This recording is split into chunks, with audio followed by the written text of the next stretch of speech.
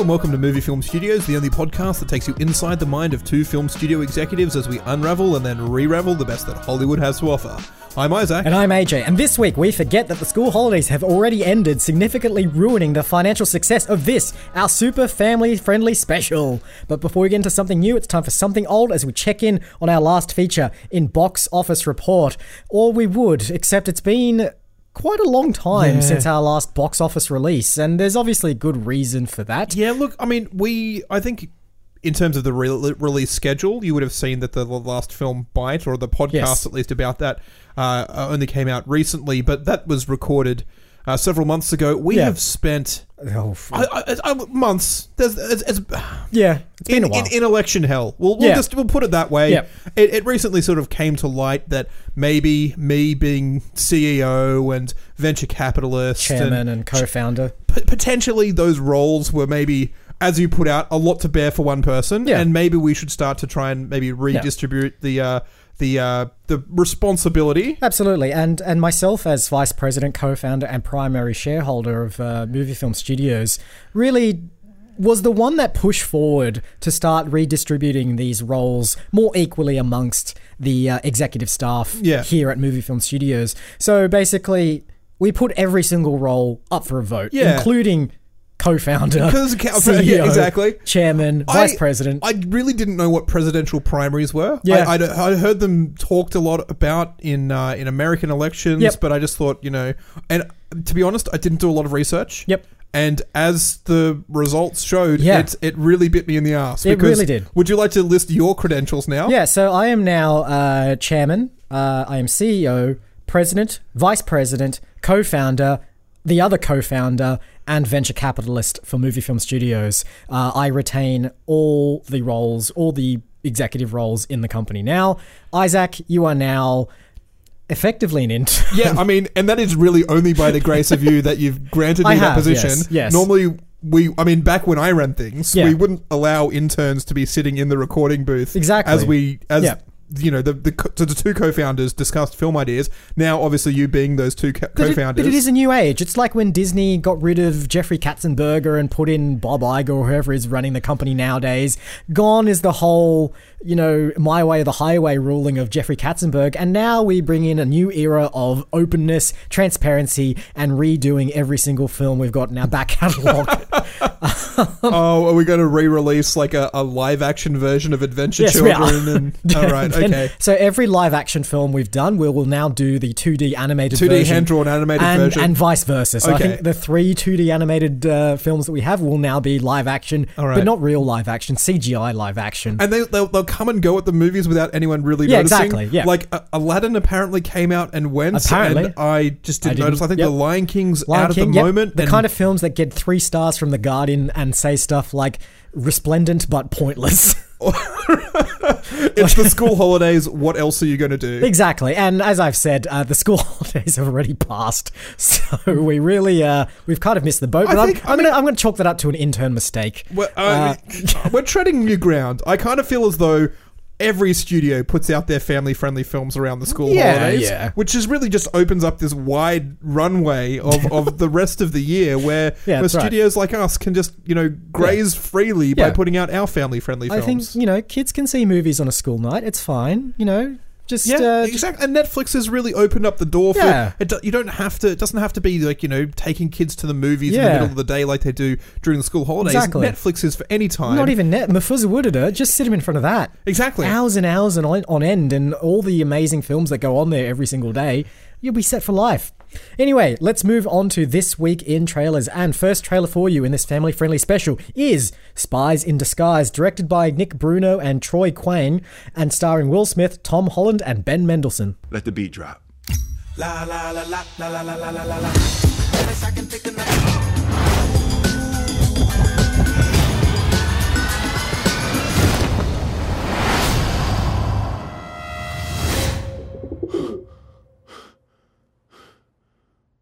It worked.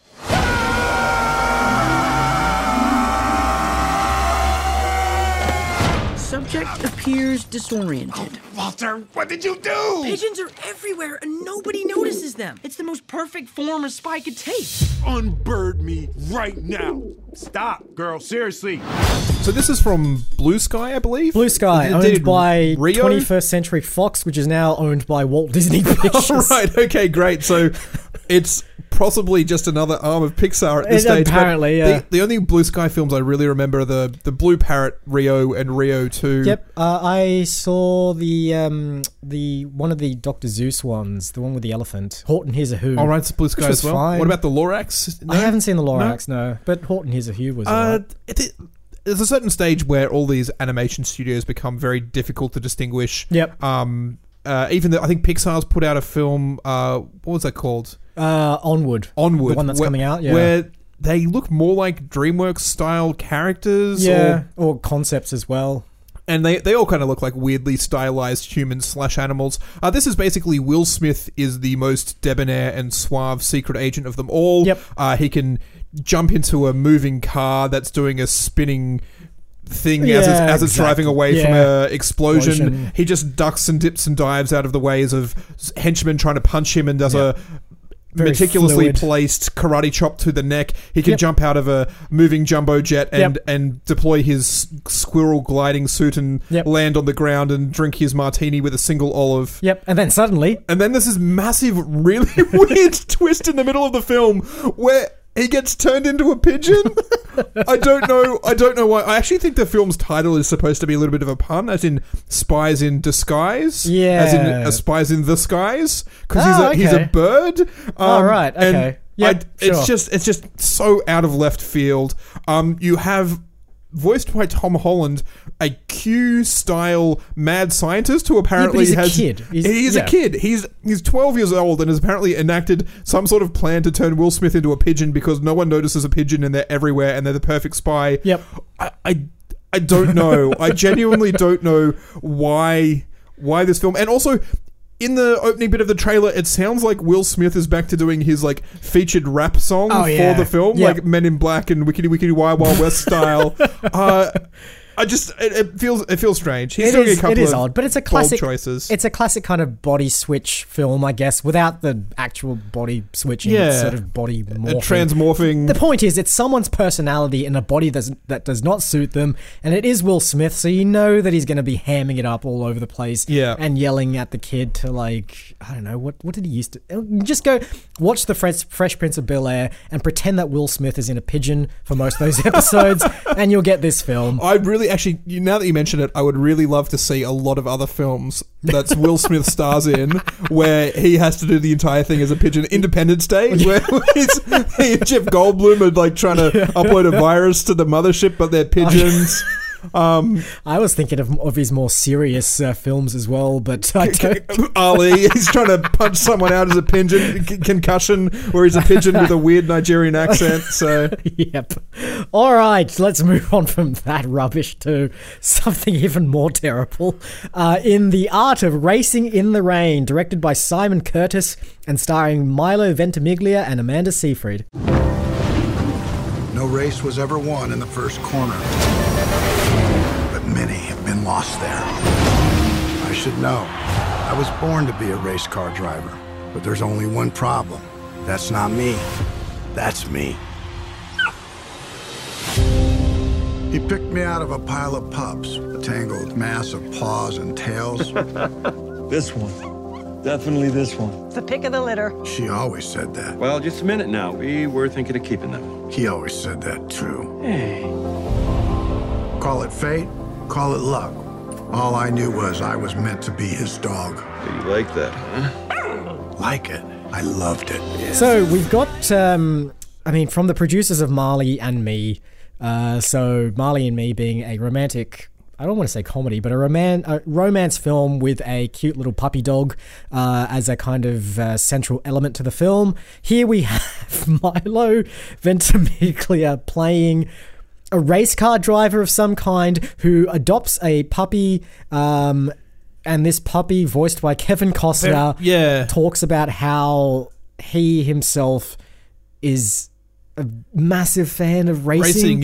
The opening shot of this trailer is gruff Kevin Costner's Costner. voice going, "I was born to be a race car driver." Yeah. And you see Milo Ventimiglia driving in with these Formula One style cars and comes up as a winner. It's like, yeah, but that's not me. And then it pans across to like a puppy being held on the sideline. That's me. I'm that cute little puppy dog. I'm not the race car driver. That's a twist. And then it's a like a life journey kind of thing. It's Milo getting a puppy, going through his career as a racer, falling in love with Amanda Seyfried, having kids, learning the art of driving in the rain. Is it? I can't even remember what it's called. It's something like that. Like, and the weird thing is, you watch this trailer, and if you take the dog out of the trailer, the film's exactly the same. It's still about the life of Milo and his wife Amanda, who, you know, are successful and have their travails and have kids and so on and so forth. And really the dog is just there kind of narrating everything. Like, he doesn't seem to play a massive part in any of the film. I feel as though he's only there to tug on the heartstrings, and I'm sure he probably dies of old age at the end. No, he won't. It's a Walt Disney film. Oh, it is Disney too. It's another Disney film. Owned by Disney. Yes, it is. Yeah, it's literally like a 20th Century Fox film.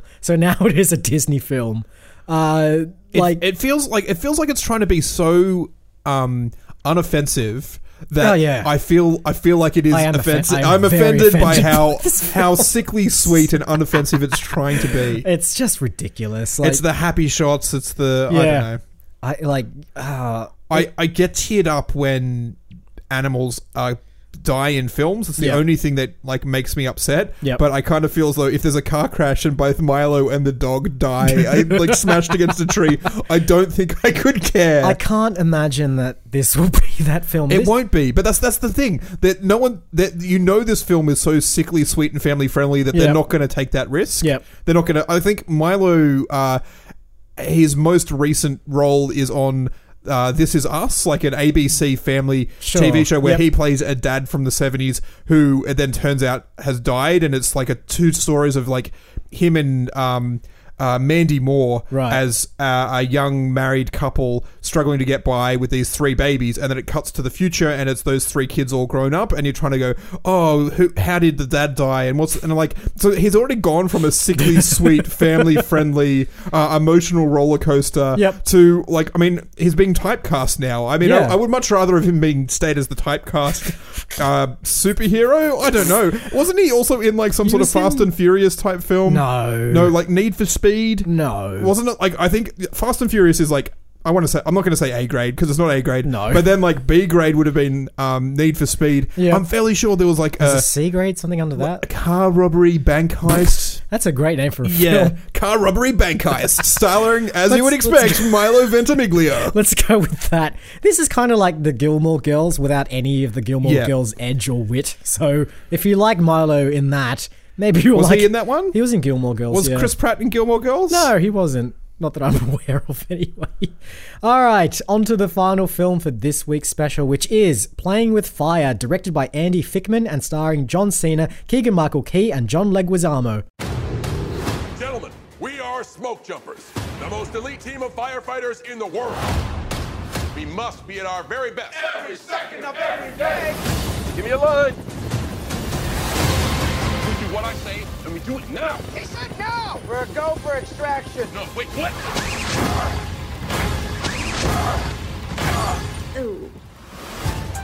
So we've got it's kind of like, it's a family live action comedy, which we haven't had for a little while, but it's true, but it doesn't start out that way. And like, obviously we've spoiled it now saying it's a family friendly film, but the trailer starts out as if it's going to be a high octane, high intensity, we're smoke jumpers, we jump into the forest fires, I imagine they call them in America, and we are the tough guys with the helicopters, and we rescued some quaint little family, and now we've got the kids who don't have parents are stuck in the fire station and we've got to take care of them. But I'm a big muscly John Cena. How am I supposed to be a father figure to these cute little kids? Well, it's even like, we're all incompetent firefighters who, while we can put out fires, we definitely can't raise these three kids. How dare they? And then there's all the shenanigans that they get up to while they are temporarily living in the firehouse. I don't understand what the premise of this is. It's something along the lines of like, John Cena's like, okay, your parents are missing, therefore we're legally obligated to look after you indefinitely until your parents turn up. And like, I'm pretty sure that's not That's how not how it works. any of that works. You know, but these Hollywood bigwigs who don't care about the actual child system. Where's the accuracy here? There's a lot of really goofy pratfall kind of things in here as well, where they've done wire stunts to throw people against walls. They have a kid who's on the end of a fire hose being thrown around the office.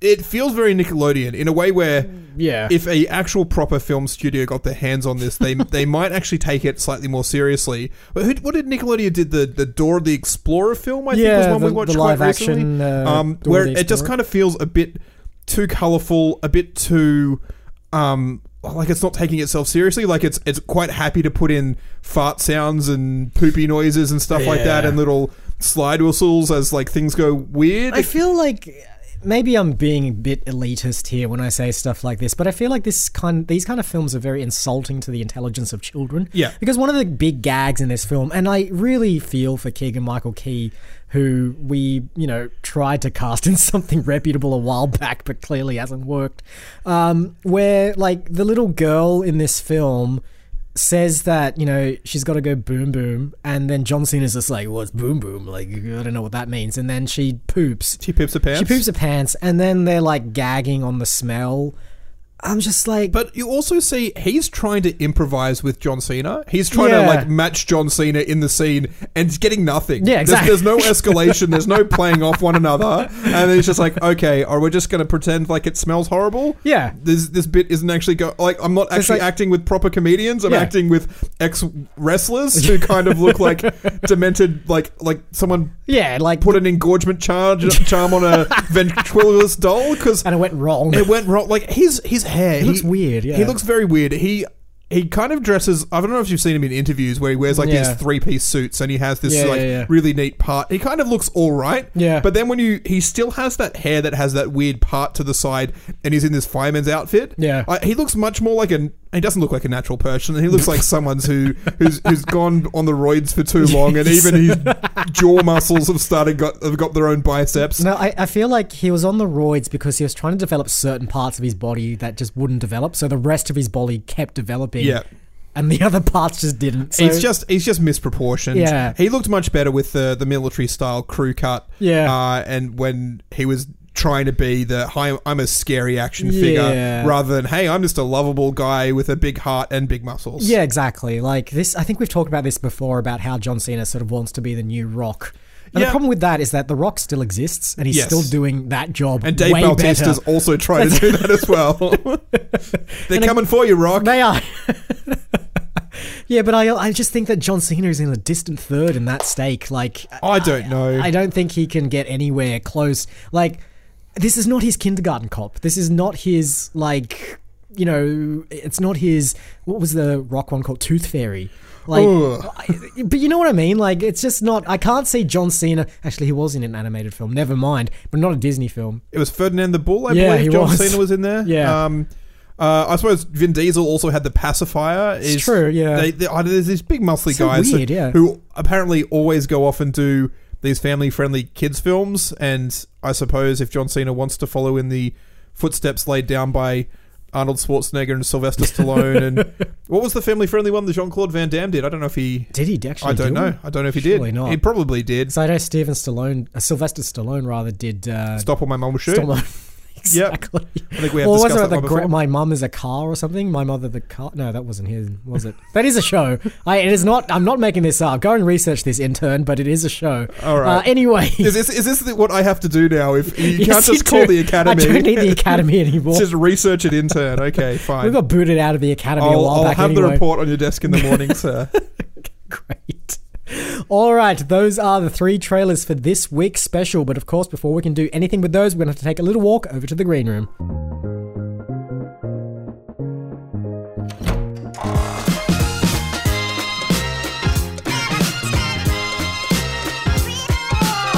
All right, let's have a quick recap of the films for this week's episode. First of all, we have a kids animated spy action pigeon film.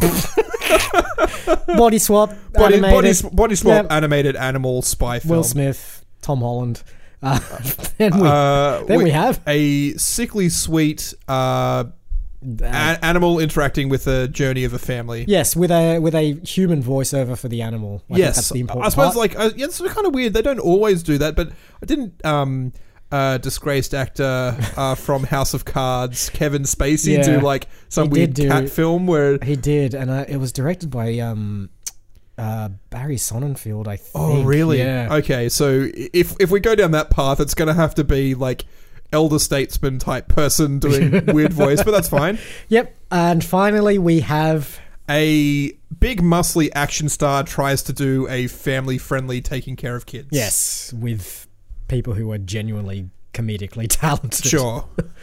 I don't remember who picked in the last session, so I think I'll just pick instead. All right, okay. I have no power to overrule that at all. No, you do not. Not until the next board meeting, all right. Which I will schedule in at a point to be determined. 2021.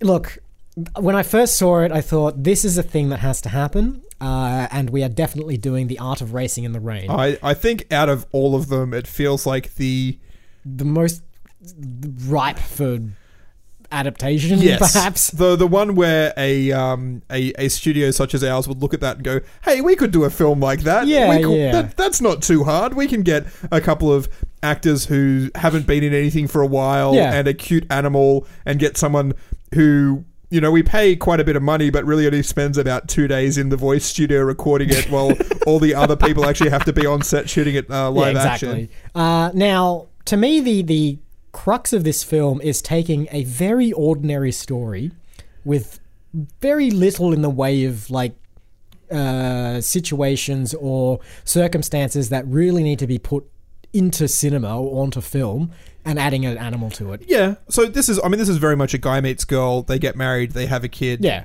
They have, various little complications, but nothing that's like, we need to write a film about this. One of the people involved has a somewhat interesting job of racing cars. Yeah. And it is also a very generic like golden Labrador. Yeah. It's not an interesting animal, or I think that's where our distinction is going to be. We will choose an animal of some note, something that you haven't seen in films. Yeah, it's going to be since, tough. You know, Matt LeBlanc had to take care of an orangutan who was a pitcher for a minor league baseball team. There was also that film we did about Salvador Dali a while back where we had the capuchin monkey. It wasn't a capuchin. It was a golden tamarin or a bearded tamarin, a bearded marmoset. So it's like this crazy kind of monkey-esque thing with a mustache. We've worked with animals before. We know what we're doing. Yeah, that's right. We've worked with very exotic animals too, so we can definitely pull something from that. So we need an animal and an unusual job, I think, is a fundamental there. Where, but we also need a job that's kind of, from a kid's perspective, it's kind of one of those jobs that, like, when you ask kids when they're about 5 years old what they want to do, it's definitely one of the jobs. Is it astronaut then? Yeah, it's definitely astronaut. Because I think we also watched a trailer for, is it Ad Astra? Ad Astra, the Brad Pitt film, which I don't think we're going to talk about. No. We may talk about it in the future, but it's a weird space sort of thing. To be topical as well, I believe today or earlier this morning, India just sent a rocket to the moon. There you go. A rocket to the moon, rocket to the moon, yeah. They just threw it up there. I don't know what they're going to do with it, but it's going to the moon. So, you know, space is definitely in vogue at the moment. I believe, you know, various people trying to get to Mars. NASA is thinking about going back to the moon and so on and so forth. Really? So, yeah. I think we do that. We make the story about an astronaut. Yep. And then through a wacky set of circumstances, they come across this animal. It's not too wacky. It's not playing with fire levels of wacky. Whether the fire station is filling up with soap suds. Yeah. But it's definitely like it's not. It's heartwarming. I think it is heartwarming, and what I want it to be is. So I believe that most of the American space shuttle launches and rocket launches happen in Florida. Various areas of Florida. I think I can see where this is going. I'm not sure you can, because I haven't determined what animal it is yet. All right, but I thought you were going with a gator because it's in Florida. I did think of gator, but there's also turtles. There's turtles? Turtles might be nice. But I think that, like, given that these rocket launches are sort of on the fringes of swampland, I would say that this astronaut, while out on a sort of training run one day early in the morning, comes across an injured animal. I like Tortoise. I think Yeah. that sort of really slow. Also, I think there's a nice symmetry between the dome of the Tortoise's shell and that glass dome astronaut's helmet. Yep. I like it sort of floating around in space. Yep. Because like it's also quite slow moving, and as it's sort of like there's a nice symmetry and there. we'll make it so that we'll do rather than the sort of new style of capsules on top of rockets that they tend to go with these days. I want to go for the classic space shuttle program, like Endeavour and not Columbia, but anyway, just where like you have a bunch of rockets and then strapped to the side of it is a like standalone standalone enclosure or shuttle for the astronauts. Yeah. And I like the idea that shuttle is kind of turtle shaped as well. Okay, yep, sure. So that you have the metaphor of being protected by the turtle shell of the spaceship. Well, that's interesting as well, because when you're in space, the only thing that's protecting you is like this thin layer of material that between you and the vacuum of space. Yeah, exactly. It's the same thing with you're tucked inside your little helmet in the same way that I see turtle's perfect. It is perfect. It is absolutely perfect. So it's an astronaut. They were out on a morning jog around the launch site, because that's what astronauts do, right? They just live on the launch site, just waiting for the clock to go down before they can get into the shuttle. And they happen across like an injured turtle. And I think we can put very, very subtle commentary about how the rush to try and go into space has caused these habitats to get messed around, and that's why the turtle's sort of out in a place where it's not meant to be. But this is a Disney-esque film, so it's only ever going to be incredibly subtle. We're not trying to be political. We're not trying to say anything. If anything, it's just like, no, people are alive and they live their lives, and these are some of the things that happened in their lives. Things happen, just like normal everyday people. So this astronaut, discovers this turtle, it's injured, and decides to nurse it back to health while still going through the training. So I think there's going to be some fun sequences where, like, the astronaut gets strapped into that, that chair that does the spinning, the G's, the G's simulator, or whatever it is. And it does the G's, and the turtle's in there too, because the astronaut's trying to look after it. And what better way to look after a turtle than to strap it to a G simulator? So, I see, in my head, I'm still doing some really wacky CG with the turtle, but I think all practical effects. Yeah, it's a real turtle. Real turtle. Yeah. And, well, when we can't use a real turtle, it's just like a... Jim Henson will help us out, I think, with some hyper-realistic puppet, articulated exactly. puppet. We'll have a puppet. Yeah, the way that a turtle moves means that, like, you can probably not even have it animatronic and just have, like, a solid cast painted turtle, and like, no one would tell the difference. Turtles can't move half the time anyway. But how cute's it going to be when we strap it into its own little spacesuit? Yeah, that's it's going to be a little turtle. It'll be like turtle. A tiny little turtle. A bit bigger than... Like, what are we looking at? Like a... not bowling ball size, a bit smaller than that. I reckon small enough so that... Here's how I want it to happen, how I want it to go. Halfway through the film, the astronaut decides that they're going to take the turtle with them into space, but not tell anyone. Oh, absolutely. And the way that they do it is they sneak the turtle like on top of their head while their helmet is on. Oh, right. It is that. It is that. The turtle is the exact size of the tiny little cavity at the top of an astronaut's spacesuit. Yep. But this is what happens, because it is a Disney-esque film after all. The launch gets scrubbed because the weight differential's all off. They're like, what's going on? You weigh more than what you're meant to weigh for this mission, and it will throw off everything. The center of gravity is wrong. All the like G-men at ground control, who won't be smoking because it's not 1969 anymore, but... or is it? Well, I don't know. Could it be? Is it no, you know what? It doesn't. The art of racing in the rain is the kind of film where you have no idea what year it's meant to be, because exactly. it's just kind of like it could be anywhere from 1960 to 2020. The entire film is sort of shrouded in perpetual sun, like a sunset. It's got this soft focus, orangey glow. The fashion, the cars, they're all like completely ambiguous. Yep. It's two white people, so you know it can't, it could be any point in history. Exactly. So I think we'll do it for this film, where the space shuttle designs are kind of a weird mixture of old and new. The technology is a mix of old and new. So we won't have the G-men smoking, but maybe, I don't know, one of them will be vaping in a corner or something. In any way, so they like scrub the mission. They haul the astronaut into a tribunal. The astronaut's still wearing their spacesuit, of course, because they're like taken straight off the shuttle into the tribunal, and then they're just like, what's going on? What have you done? This is not correct. And then they sort of just okay, I'm going to come clean, unclips their helmet, pulls the helmet off, and there's a little turtle on top of their head. I kind of thought a lot of this film would be set in space, and they're looking... Oh, no, it will be. Yeah. I reckon most of the film is trying to get to space, and we Oh, yeah. end the film when the ultimate goal is breaching the Earth's atmosphere to Yes. feel zero gravity. Yep. And then we have like Elton John's Rocket Man or David Bowie's Space Oddity or any one of those It's definitely Space Oddity. yeah when they're sort of like they hit zero gravity, and then both of them, the turtle Yeah. and the main protagonist, like release their clips and start floating. Like, this is it. This is what the entire Yeah, film we've yeah. worked up to this point. I love it. And then that's Oh, I've got even more to sort of push forward in this whole idea, and to make the whole payoff of them being in space have more resonance. So because the turtle's going to be voiced by a human actor to be determined. I'm pretty sure I know who it is. but Okay, that's fine. great. We'll reveal that later. I think that the whole desire for the turtle to be in space is because gravity has always worked against its favor on Earth. Oh, exactly. You know, when like turtles flip over, it's an effort for them to like flip back up onto their legs. But in gravity, in zero G, not a problem. It's the perfect habitat for a turtle. Gravity can't get it anymore. Exactly. So it's been this lifelong dream for this turtle to get into space so it can feel what it's like to be unburdened by the shackles of gravity. So yeah, when you finally see that turtle fly off upside down and float away in zero G, it's that very poignant moment when you realize that all of its dreams have come true. Yeah, they're no longer shackled by the bounds of gravity. It is a sense of freedom, a sense of relief. Yeah, exactly. So I think that will be the preamble for this film will be about how this turtle is desperate to become an astronaut.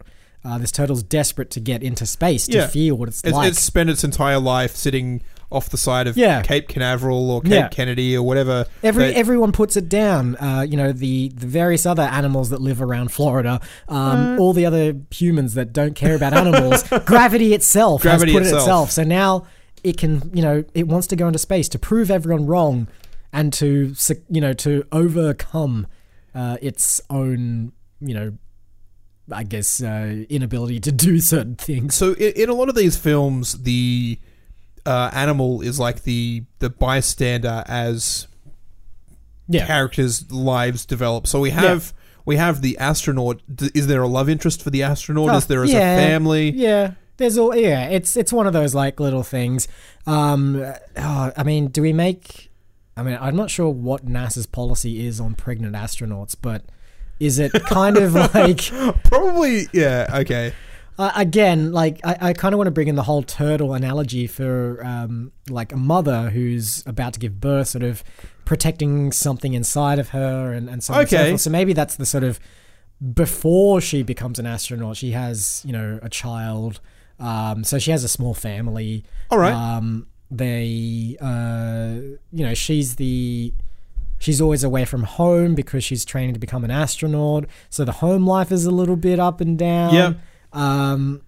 And again, maybe it's the turtle that sews it all together for them. The turtle that brings the family back together. There's definitely the conflict of like, you just want to go in space and abandon the family, and the astronaut's just like, you don't understand. It's like a lifelong dream. Yeah. And it creates tension, and we have that sort of second act drama as it's all going to sort of break apart and all come to the conclusion, and then we finish it off when they actually get into space.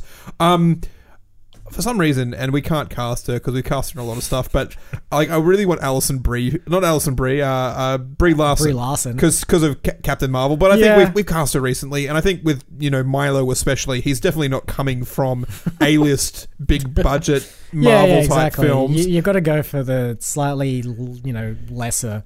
Who's coming from that sort of? I mean, we could just steal from This Is Us and put Mandy Moore in there. Mandy Moore in the role. Let's put Mandy Moore in there because I haven't seen her for a while. A long time. The last time I remember seeing her was in Scrubs, in like early 2000s or something. So I'm happy to bring her back. And also, I think I mentioned, normally this animal's voiced by an elder statesman. Yep. But if there's anything that several of the other animated film trailers we watched this week told us is that Tom Holland is just the darling right now of voicing. And he has a very charming English accent in real life, but for whatever reason in the Pixar film and also the Spies in the Skies, they get him to do his American accent. Yeah. I just don't know why. Like, to me, it makes no sense because I think part of Tom Holland doing that accent is to sound like an ordinary American boy, like an ordinary American kid. So effectively, when you cast him in a voice role, all you're getting is ordinary American kid, which any other actor could have played. Exactly. Like I don't really understand why that's the case. But hey, you know what? Let's get Tom Holland. And see if we can get him out of his New York accent Yeah. and more into a Florida accent, whatever that happens to be. We need to give him like a little bit more of a southern drawl, like a. Florida doesn't really have that sort of southern. Oh, they've got a little bit of a. Well, whatever he decides, whatever he decides is good for that sort of area. Just not your bloody Spider-Man accent. No, just give us something new. Give it a little bit of a. Age it up a little bit as well. You are a turtle. Yep. Turtle has a bit of wisdom. Maybe this turtle. How old is this turtle? I mean, turtles live to like 200 or 300 years old. I don't know. Depends on the turtle. It's not Florida turtles. No, they do. And it's also a tortoise, I believe, because the turtle has flippers for feet, and the tortoise has little stubby legs. That's a tortoise. I mean, even if it is like a 60-year-old tortoise, that's like could be just past adolescence. Yeah, exactly. Like 60 years in turtle years or tortoise years is quite young. So that's we can actually do a really nice montage at the start where it's watching the 1969 rockets launch, the moon landing. Yeah. And so like you actually see the life of this turtle as it's like dreaming and watching the technology of the rockets change, dreaming of one day being up there and eventually sort of finding its chance through I think what Space happened Astronaut is Mandy Moore. It hatches. It hatches out of its egg, and just as it hatches, Apollo 11 is lifting off from the ground. Yeah. So, I think like it hatches and there's a whole bunch of rumbling going on, and it seems very chaotic. And it's because as soon as that tortoise hatches, the Apollo 11 rocket takes off. Well, I mean, we could even do it earlier. You could do it like Apollo 7, and as it's aging, I was going to say the rings of a tree. I think whatever. I mean, it doesn't really matter. There's definitely spent its life living in the shadow of the NASA space missions. Yeah, I think if you think of like there's Apollo 11 and all the other Apollo missions that followed it, the Apollo 13, all the space shuttle missions in the 90s and the 2000s, I think it's just been perpetually watching. Yeah. And now because NASA hasn't done a lot in the terms of space travel in the last decade and maybe a bit more, it's sort of thinking now that they've announced that they're doing a new moon trip. Yeah, this is its chance. This is its chance. And yeah, maybe that's how it gets into the accident. So it's sort of trying to head to Cape Canaveral for a rocket launch, gets hit by a car or something. I don't know. Yeah, gets hit by a space moon buggy while they were doing a test drive of it. You know what it is. And it's got a cracked shell. And the cracked shell is like shown later on when there's a cracked space. Like there's so much. It's even better. You know what? The astronaut rescues the tortoise. So Mandy Moore rescues the tortoise, uses NASA space technology, helmet technology, to repair the tortoise shell. So the tortoise is now part helmet. So the little it's got a like fiberglass welding through the crack in its shell. And the welding has a little like she's cut it off an existing helmet, so the end of NASA. Oh right, that little swooshy there, and then that swooshy space logo. Okay, that's kind of cool. So then the tortoise rather is now. I guess it's now NASA property. It's property of NASA. All right, so we've got the voice for the turtle. Yep. We've got the lead astronaut. Yep. Astronaut. We don't really care who the husband is. It could be husband, wife, doesn't matter. Whatever. Cast whoever you want. Whoever's in the dregs of TV world at the moment. Yeah. Or who hasn't been on TV for. In fact, you know what? It's one of the people that was prominent on TV. But did not really make the jump to the streaming TV stuff where it's really taken off. I'm thinking of like... is it Zach Braff then? Yeah, you know what? It is Zach Braff. Right, okay. So it's Zach Braff, who's now teaming up with his former partner in Mandy Moore for this space film. All right, I like it. So, and then, as some kids actors, I guess we'll find from somewhere. Look, doesn't matter. Still the ones from dime a dozen. Playing with fire if we really want to. Sure. Why not? All right, great. So I think that's it. I think the only thing we need to do now is the most difficult part of our jobs, which is coming up with a title for this film. Well, I mean, they didn't put a lot of effort into the art of driving in the rain. It doesn't really capture its puppy race driver. Like, what's Marley and Me? What are the other ones?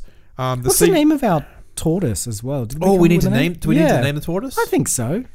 The only name for a tortoise I can remember is the Roald Dahl book Ezio Trot, which when it was revealed to me that's just tortoise spelled backwards. I'm like, you got me, Roald Dahl, with your whimsical, magical adventures. You know what the tortoise is called? Buzz. Buzz. Yeah.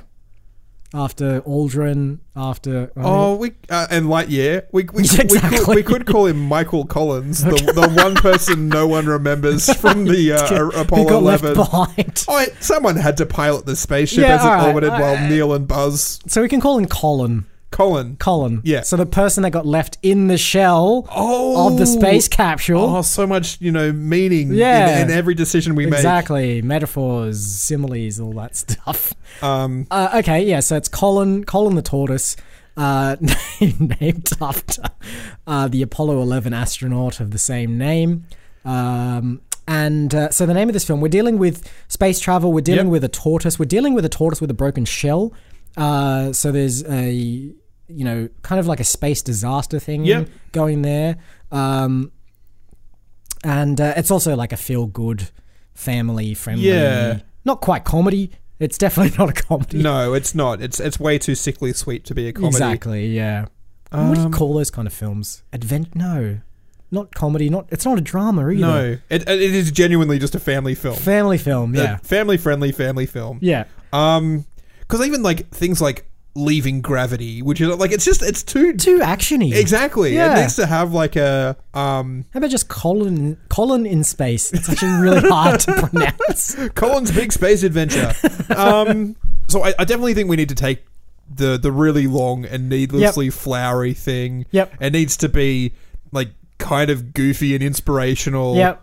All right, I've got it. All right, okay. You ready for this? On the Edge of the Stars. That is so bad that it's perfect. It's just it encapsulates everything that's wrong with these kind of films. That it says it almost means something, but it actually means nothing. Not a thing, and technically incorrect as well because you're nowhere near the stars.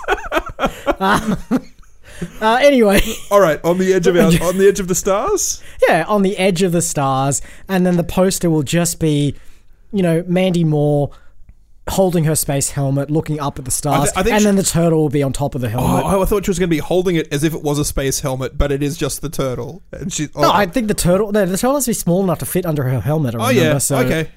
I think like she's holding the helmet, and then on top of the helmet is the turtle also looking up at the stars. They're both sort of gazing to the top left as if to look into the stars. But they both, even though one's a tortoise and one's a female astronaut, they've both and maybe we Photoshop in reflections of the stars into their eyes. Sure, yeah. Okay. And there's probably an American flag flapping in the background somewhere. Oh, there 100% is. And we'll try and get backing from NASA to use all their graphics, but I'm sure they lend that out pretty willy-nilly. Yeah, we've done another. They lend us the graphics for that. They did too. Yeah, we did some. We did that NASA film ages ago. Yeah, the film that's actually decent. Hey! As an intern working and striving to better this company, I refuse to hear any negative thoughts or opinions about the back catalogue of movie film studios. And that's the kind of moxie I like to hear from my interns. You are promoted. Can I be co-creater again? Yes, you may. All right, co-founder. I will give up one of my co-creator credits. Okay, and you great. can have one of them. I'm getting them back slowly. And I think that's a wrap. Housekeeping, as per usual, we are online at moviefilmstudios.net, where you can find every single episode we've produced for the podcast, our bios, and the list of films that we've created on this podcast. You're going to have to update those bios to more accurately reflect the roles that you're undertaking. I'm going to have to reverse the positions of the of us as well, because I think you come first at the moment, and that's just not on. I will not have an intern / co-founder above me. Intern / co-founder. We are on various social media platforms. Twitter, we are at Movie Film Studio. We are on Facebook. We're on Instagram. We post little animated snippets of the podcast on those platforms as well. Soon, having a bit of a HD upgrade at the moment. They will be featuring... as part of the revamped, reordered, restructured company, the animations are getting an upgrade as well. That's right. They're going to be in glorious Technicolor. very, very soon, as soon as I finish drawing all the damn art for it. What else? We'll be performing as part of It's Sandpit. Yes, we will. In 2 weeks' time, but it's more than likely possible that you won't be able to attend unless you're an alumni of that school. So that's right. If you've attended any Improv Theatre Sydney classes and you'd like to come along and see us perform, that's on Wednesday, August 7th at the It's Theatre in Redfern. Theatre in Redfern, that's the one next to the FBI FBI radio station headquarters. If you're an alumni of It's, you probably know where it is. If you have a particular animal in your life that is severely lacking in something to listen to, how about you direct them to our podcast? We can be found on iTunes, Podbean, Spotify, YouTube, and pretty much any other place that you get podcasts from. And our website as well. They're all there waiting for you. And I think that's it. All that remains is to thank you once again for listening. I've been Isaac. And I've been AJ. Roll credits.